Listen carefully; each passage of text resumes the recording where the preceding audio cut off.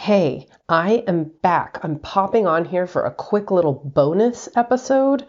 Did you listen to episode number 61, the one on self-love with Corinne Crabtree? If you haven't, you must listen to it. It's amazing. But here's the thing. Even if you haven't listened to it, it's okay. There's something in that episode that was so profound. I wanted to actually just create this really quick little bonus episode on the 3 different types of self-care. So if you listen to the episode, you're going to know what I'm talking about, but I'm going to expand on this. And if you haven't listened to the episode, don't worry, you can listen to this one, but you're still going to want to go back and listen to episode 61 because it was so good. Anyway, let's dive right in. So there's 3 types of self-care. The first type is like kind of the obvious things, or things that somebody would like look and be able to point out by observing you and your actions, right? So the common ones, of course, would be things like going to get your hair cut or going to get a manicure or a massage or, maybe going to work out if that's something that you consider, to feel good for you, right? Now, obviously, this isn't like a one size fits all thing. The things that I just described, you may or may not enjoy actually doing. Those might not be in your particular bucket of what you classify as self-care.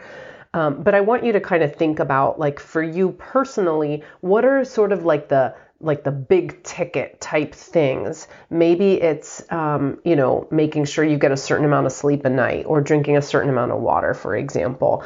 Who knows? Your list is going to be very particular to you.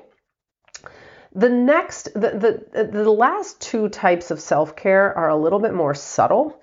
And so the next one is kind of smaller actions, but they are actions. So for example, one of the things that Corinne was describing in, episode 61 was how, she just had back-to-back calls. She's not a dentist, but she was having back-to-back Zoom calls on the day that we recorded the episode, and she happened to have like a 20-minute break earlier before we had recorded. And instead of staying at the computer and, trying to bang out more work in the 20-minute break that she had, she actually, went over to her bedroom and laid down on the bed. And so that's kind of like a short nugget of time I'm cracking myself up. A short opportunity to kind of take care of herself or to really listen to what her system needed. And, that kind of made me think about like how many of us are in a position where we're like working straight, seeing patients, jumping from operatory, back and forth. And maybe we don't take a lunch, and maybe that's by design, that's fine. Or maybe we're just cranking through lunch, even though we are supposed to or have tried to schedule a lunch break. This second form of self-care is really about how can you take advantage of just small little nuggets of time throughout your day. So like, for example, maybe you do have 5 or 10 minutes between patients where you're, eating, let's say sitting down to eat or running to the bathroom. Or, I know this is something that came up for me a lot of times, especially when I was practicing, would be that, okay, maybe I have 3 minutes and I would find myself like trying to maximize and send an email, maybe to my kid's school or with my kid's teacher, or try to buy something for my kids from Amazon or something. And that's great and all, but maybe I needed those 3 minutes to actually just sit in silence or to, really process through something in my mind as opposed to go, trying to tackle something next on my list of things to do. So this next form of, this middle, second form of self-care is involving actions, but it's just involving less time. It's just small little pockets of time throughout the day that maybe you're able to, do something that's helpful for you. Maybe it is just grabbing a glass of water. Maybe it is, sitting for a couple minutes. Maybe it's just taking a walk around the block, which is going to take you 5 minutes. And it happens to be on a day that you don't have, 20, 30 minutes, an hour to go work out, right? But there's still that little opportunity to do something for yourself. Maybe it's something as subtle as saying no to something, right? And it's an action. It's you having a conversation where you're saying like, no, I'm not going to do this, for example. And then that last form of self-care, so like the third form of self-care, actually, before I even go there, I want you to think for yourself, what is the most relevant for you in terms of the second category of self-care? What are things that you're currently doing?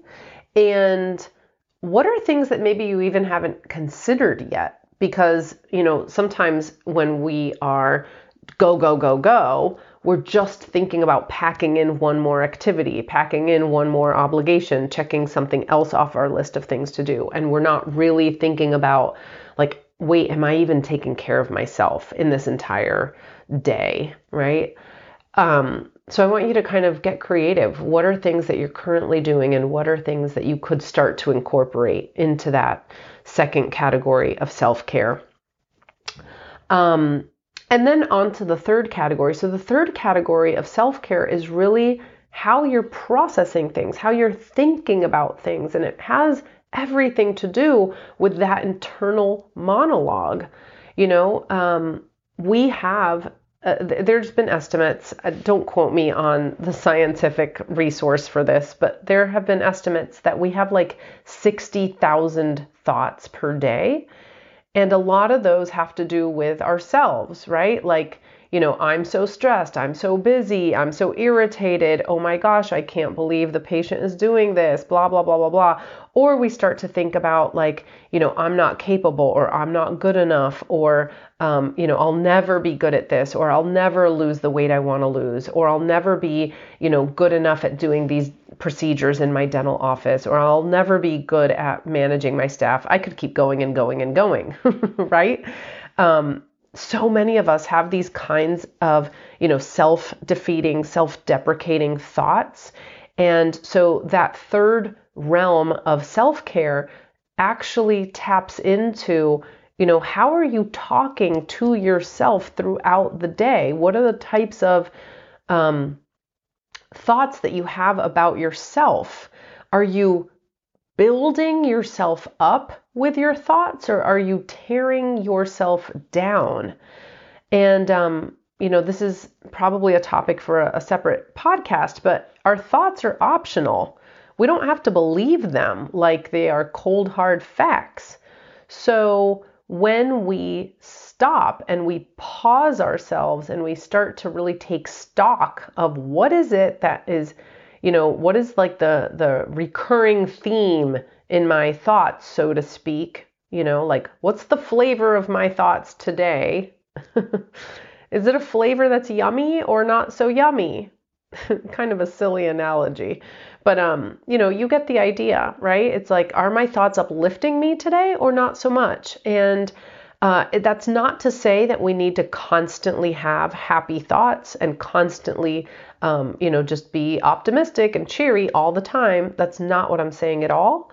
But in terms of how we talk to ourselves, are we talking with a compassionate and loving voice and tone? Or are we continually beating ourselves up and thinking to ourselves that we should be better, we should be further along, we should be more confident, we shouldn't have doubts or fears or whatever, right?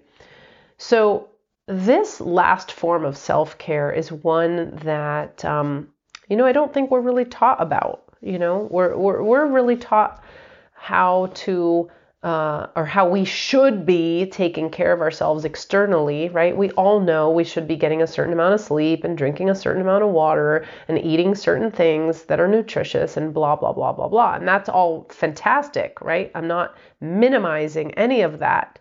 But how are we taking care of our inner world? How are we taking care of what's going on between our ears all day long? That is such an intimate and important form of self-care. And I love that Corinne Crabtree was able to really identify that and describe it so concisely in episode 61. Again, a quick little plug. If you haven't listened to that episode yet, go listen to it. It's 46 minutes long, and I swear it is worth your time. So go listen to it. In any case, that's it. That's all I have for you today. I hope that this has been helpful for you. I hope that you feel inspired to go take care of yourself, both in the external ways, whatever external ways really resonate with you and fill your cup, and whatever internal ways you can start to choose to take care of yourself as well. Okay, my friends, that's it for today. Bye.